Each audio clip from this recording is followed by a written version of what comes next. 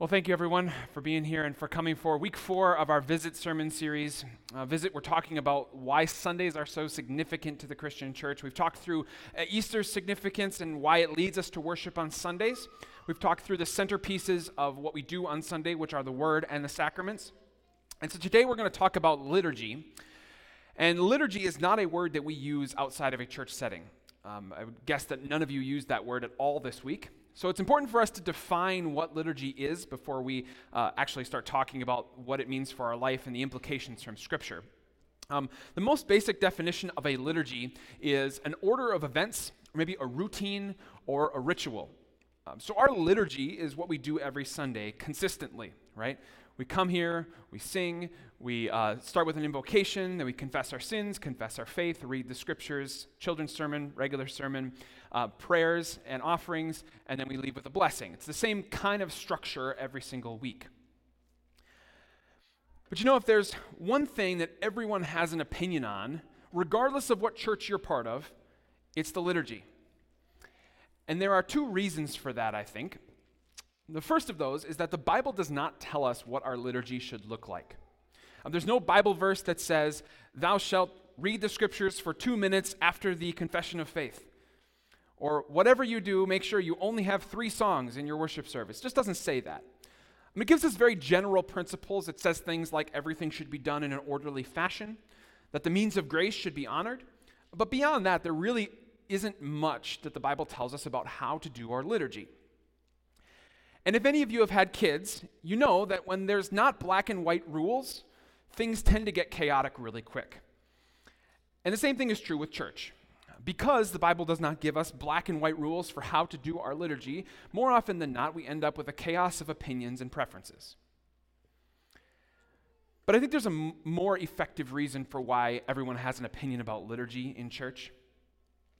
It's because liturgies are close to our heart.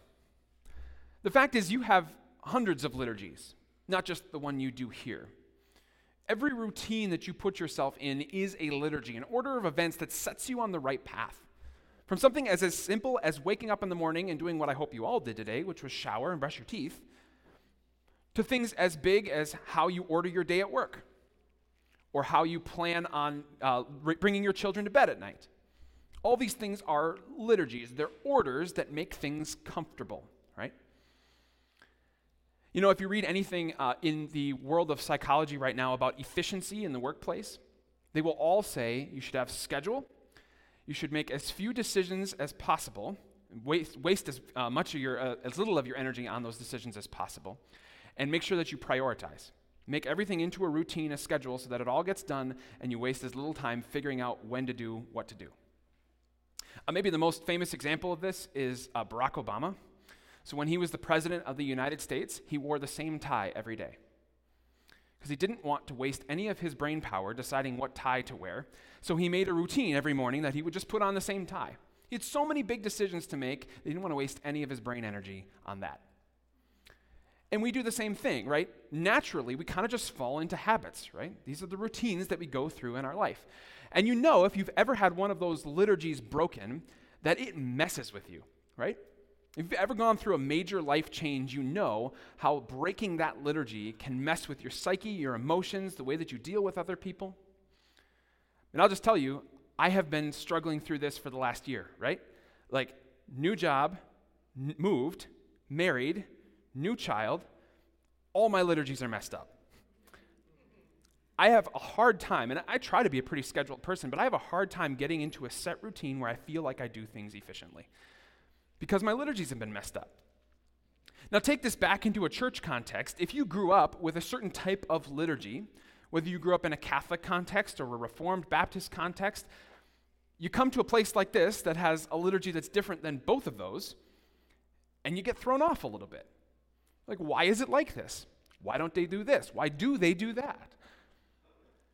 And so we end up with a lot of people having a lot of opinions about liturgy.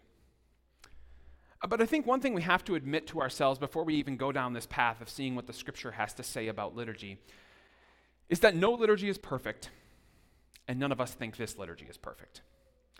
I don't think any of us would be the one to raise our hand and say, everything about what we do on Sunday morning, I am totally on board with, I like it, I wouldn't add a thing. None of us would say that. I wouldn't say that.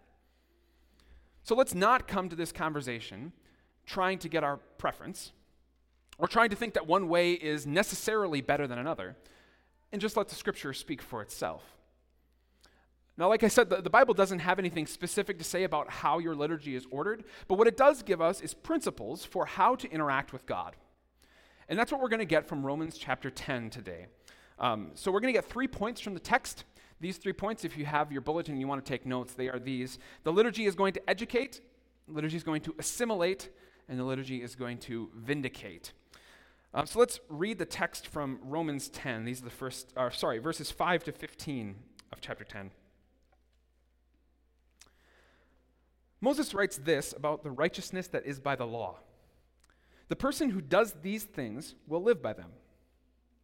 But the righteousness that is by faith says, do not say in your heart who will ascend to heaven, that is, to bring Christ down, or who will descend into the deep, that is, to bring Christ up from the dead. But what does it say?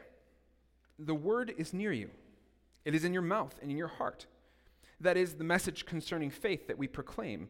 If you declare with your mouth Jesus is Lord and believe in your heart that God raised him from the dead, you will be saved. For it is with your heart that you believe and are justified, and it is with your mouth that you profess your faith and are saved. As Scripture says, anyone who believes in him will never be put to shame. For there is no difference between Jew and Gentile. The same Lord is Lord of all, and richly blesses all who call on him. For everyone who calls on the name of the Lord will be saved. How then can they call on the one they have not believed in? And how can they believe in one whom they have not heard? And how can they hear without someone preaching to them? And how can anyone preach unless they are sent? As it is written, how beautiful are the feet of those who bring good news. This is God's word. So, the liturgy educates, point number 1. Wax on, wax off. Paint the fence. You know what movie I'm quoting? You can say it. It's okay. We're in a new setting. Karate Kid, right? Yeah, Mr. Miyagi and Daniel-san learning karate, right? Wax on, wax off. Daniel finds Mr. Miyagi, if you haven't seen the movie, he finds Mr. Miyagi and asks him to teach him karate. And so Mr. Miyagi invites Daniel over to his house and immediately puts him to work on household chores, right? Wax the car, paint the fence, sand the floor. If you remember the movie, Daniel gets so irritated with these household activities that eventually he just wants to leave. So he starts to storm out of Mr. Miyagi's property until Mr. Miyagi says, Daniel-san, show me wax on, wax off. And Daniel comes back and mocks him, wax on, wax off. And then Mr. Miyagi says, no, wax on, wax off. And then all of a sudden, Mr. Miyagi punches Daniel.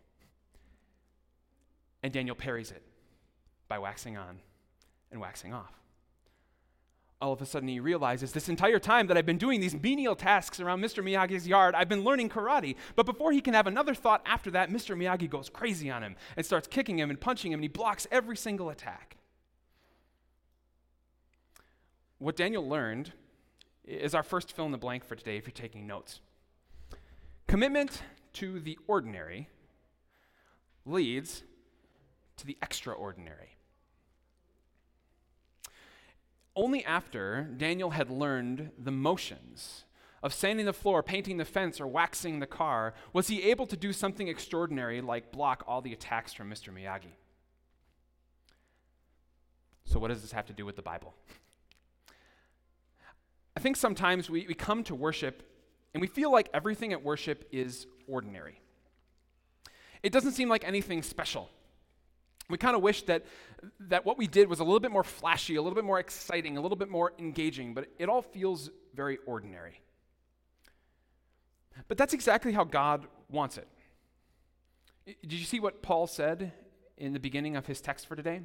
He makes a comparison between the law and the gospel. You remember this? The law are God's demands on you. Do this and you will live. And the gospel is the good news that Jesus has done those things in your place, and therefore you are righteous because of him. He makes this comparison. He says the law is like this. He says the person who lives this way, who does these things will live by them. But then he says the gospel is different. The gospel says, do not say in your heart who will ascend to heaven or who will descend to the deep, as if you can find Christ there. Are you following his point? He's saying the law says you got to go find God. Go pursue him. Do what you need to. Pull it off. But faith in the gospel says, I don't need to. I already have him. Did you hear how Paul says it? He says, the word is in your mouth and it's in your heart. You already have Jesus. You don't need to ascend to a higher level of existence or a higher level of emotion in order to know God. You don't have to dig deep inside yourself to find Jesus. No, the word is in your mouth. It's in your heart. You believe it. The very fact that you stood up and said what you said in the Apostles' Creed shows that you have Jesus. He is the Word made flesh, and those were the words coming out of your mouth. You know, I occasionally get this criticism by being as a pastor that people say, you know, your worship is just kind of dull. And to some extent, I understand. Like as Lutherans, we come from a culture that was more or less just deadpan most of the time. And I wouldn't say anything against us having emotion in worship, but I want people to understand that the foundation of what we do in worship on Sunday is not about our emotions. The foundation is about words. Because think about it, if you have a great experience at a church, just a high-flying moment, you walk out, you can't get the smile off your face, that's awesome. But can you pull it off next week? Can you pull it off for 10 years? And I'm afraid that if that's what's bringing you back to church, you're eventually going to be disappointed. And so we try to focus on what is ordinary. Just the words that educate, the words that give us a basis for everything that we do as Christians. I don't know if you've noticed this, but our liturgy is set up to be a teaching tool, to give you a posture towards the rest of your life. Think about it. As you come into church, the first thing that you do is recognize who you are. You say God's name that was given to you at your baptism, right? This is who you are. Which is an important thing to know as you go out into your regular life, because Satan is going to constantly be tempting you to believe you're not. You're not good enough for God. You're not his child. His child wouldn't live like that. But you start always by hearing who you are first. And then you realize that as you come into the presence of God, you don't have a right to be there. Because even though you are a child of God, you have not lived an exemplary Christian life this week. And that the first thing you ought to do, like coming into the presence of a king, is humbly say, I don't deserve to be here. You think back to the story of Esther in the Old Testament. She can't come into the king because she knows that if he sees her and she's not announced and not gone through the right channels, he could just kill her. She had to have him mercifully accept her into his presence. And so we do the same thing. We come to God and say, not good, failed, sinful. And then we confess the faith that we believe forgives us of that, right? We believe that Jesus Christ, God the Father's only Son, our Lord, who was conceived by the Holy Spirit, born of the Virgin Mary, suffered under Pontius Pilate, was crucified, died, and was buried, etc., because that is what makes it okay for us to be in God's presence.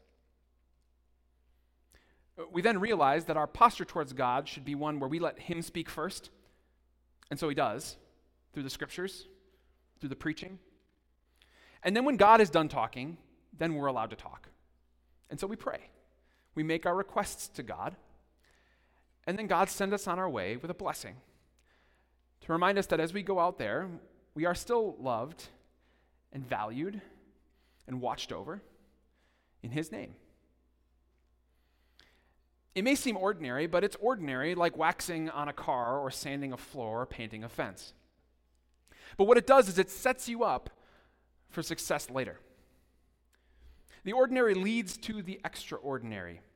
You might not have the euphoric experience that you're looking for right here as you do the ordinary things, but when you walk out into your life and Satan comes against you and you remember who you are, that's an amazing experience. When you remember that he can't touch you, he can't change who you are.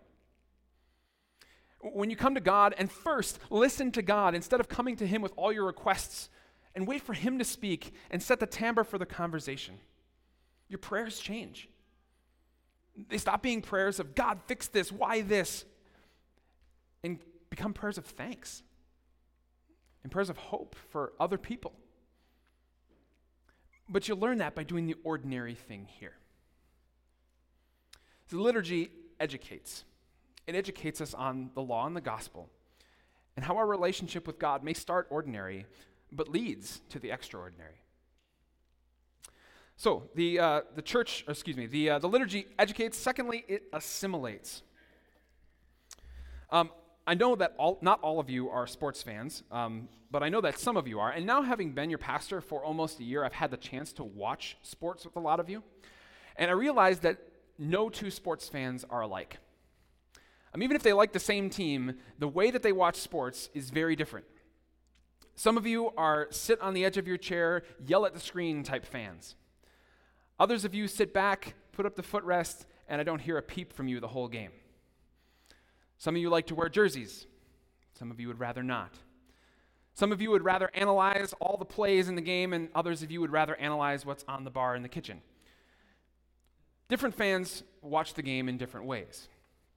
But they're all still fans, right? And we know because there are a couple things that true fans always do.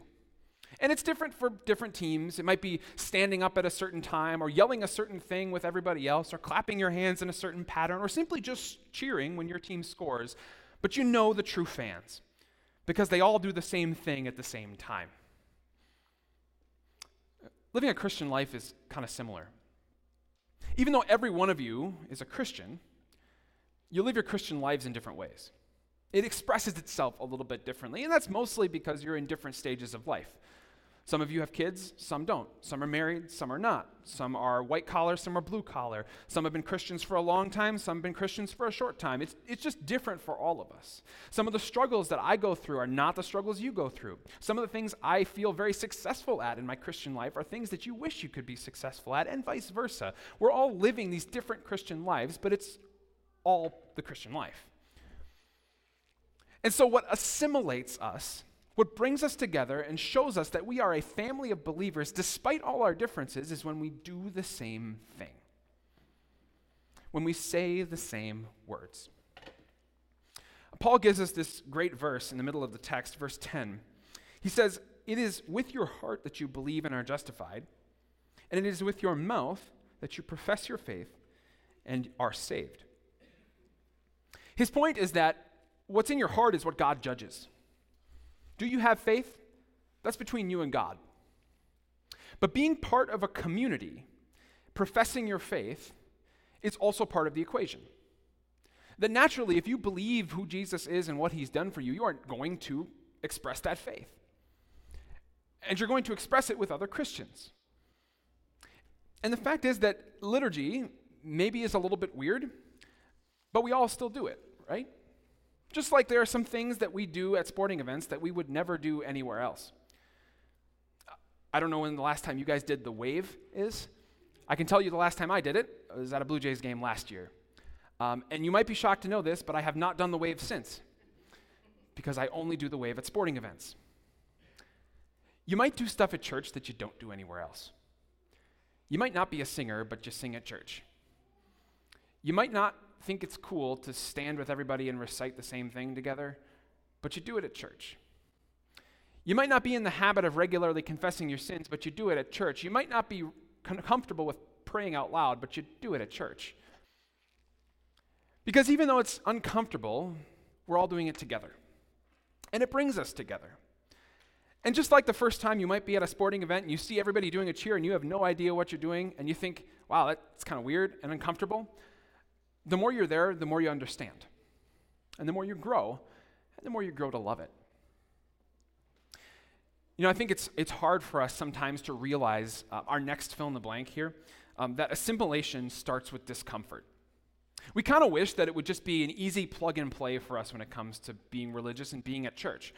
We just wish I didn't have to change anything about my life or the way that I act. That would be the most comfortable for us. But that's not the Christian life. The Christian life is supposed to challenge you, to change you, to mold you and shape you, to teach you things that you didn't believe before.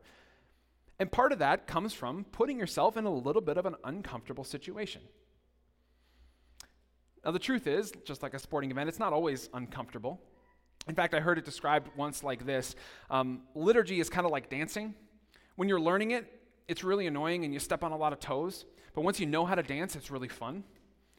Liturgy is kind of the same way.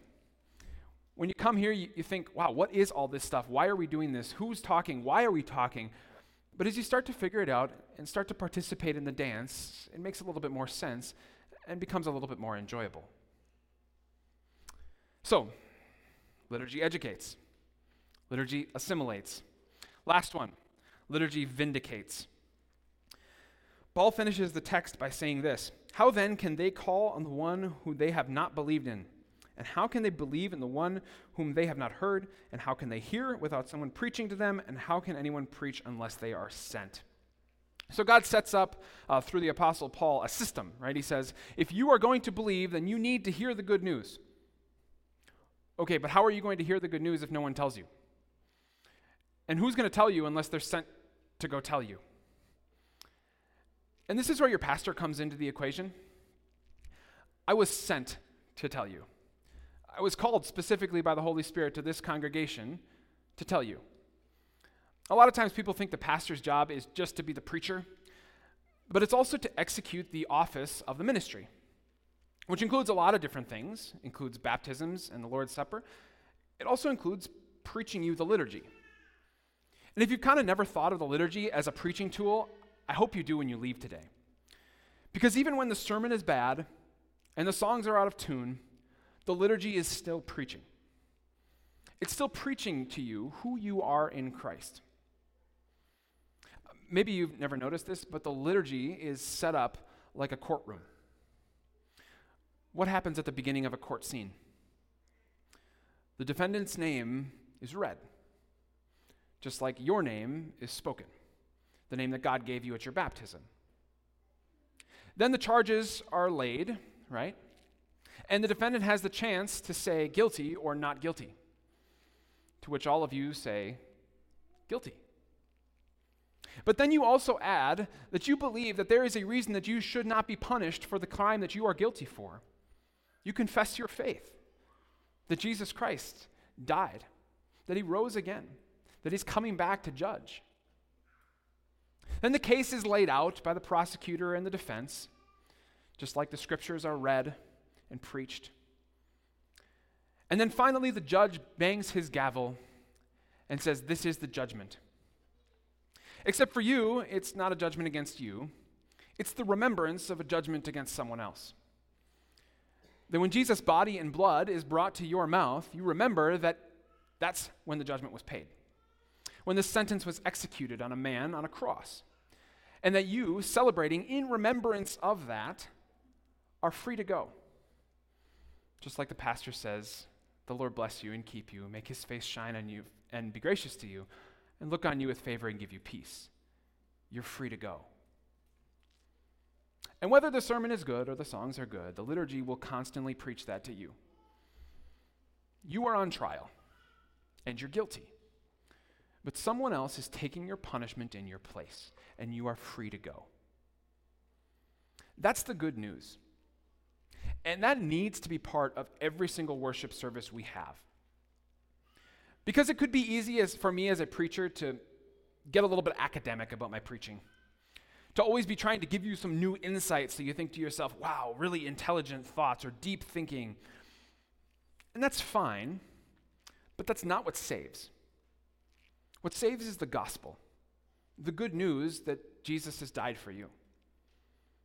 And if all else fails, the liturgy preaches that to you and vindicates you. Now I want to give you two final tangential points. First of all, we don't try to be weird with our liturgy, but we're okay when it is. Because we want to realize that what we're doing here is different from what we do everywhere else in our life. It would be easy to try to fit our liturgy into the culture that you understand from the other 167 hours of your week. But we don't want to be a poor excuse for a concert, or a poor excuse for a TED Talk, or a poor excuse for a soup kitchen. We want to be something sacred, something different, something special in your week. And so we do some stuff that's a little weird, and that's on purpose. And also, I think if you have kids who you think, man, they're not getting this, they're not understanding it, they think it's boring, maybe it's because they've been watching you and you think it's boring. I think of those sports fans who I've sat with. Most of them who have kids who are also fans of the same team. Why? Because dad or mom sits on the couch and watches the team and cheers for them, or brings them to the games, right? There was a time in the history of Christianity in this country where we all thought, we just have to change everything. It's the only way we're going to engage the youth. Except that's not how we do any other engagement of youth. The way we've always engaged the youth is by bringing them along with the things that we see to be valuable. And they've learned that value from us. And they've made changes along the way, and that's fine. But we've never engaged a next generation by saying, we'll change everything for you. And that's part of the reason why we don't change. We adapt, we adjust, but we still do a form of the liturgy that has been being used for literally hundreds of years. And it's not the same, and that's okay. But we believe what has been working for the church and keeping Christians in the church for hundreds of years can continue to work, because it clearly lays out the gospel. I pray that you find that this liturgy has value. It might be different than what you grew up with. It might be different than what you want. But I want you to walk away with one final principle, and that's our last fill in the blank for today. Your liturgy is only as good as the news it tells. And if your liturgy says, we're here just to kind of listen to some music and listen to a guy talk, maybe it's not that good of a liturgy. If your liturgy is communicating, we're all about ceremony and none of this means anything, it's just the motions that we go through, then maybe your liturgy is not that good. And like I said, no liturgy is prescribed for us in Scripture, so we should always be evaluating it. But let's never come to a conversation about liturgy looking for our preference. Let's always look for how it preaches and who it preaches. If we do that, I think we can have a better attitude about what happens on Sunday mornings and understand that what we're doing here outside of the sermon is very valuable. God be praised for the tradition of the church that has led us to this point and the adaptation that he has given us through the gifts of his people. Amen.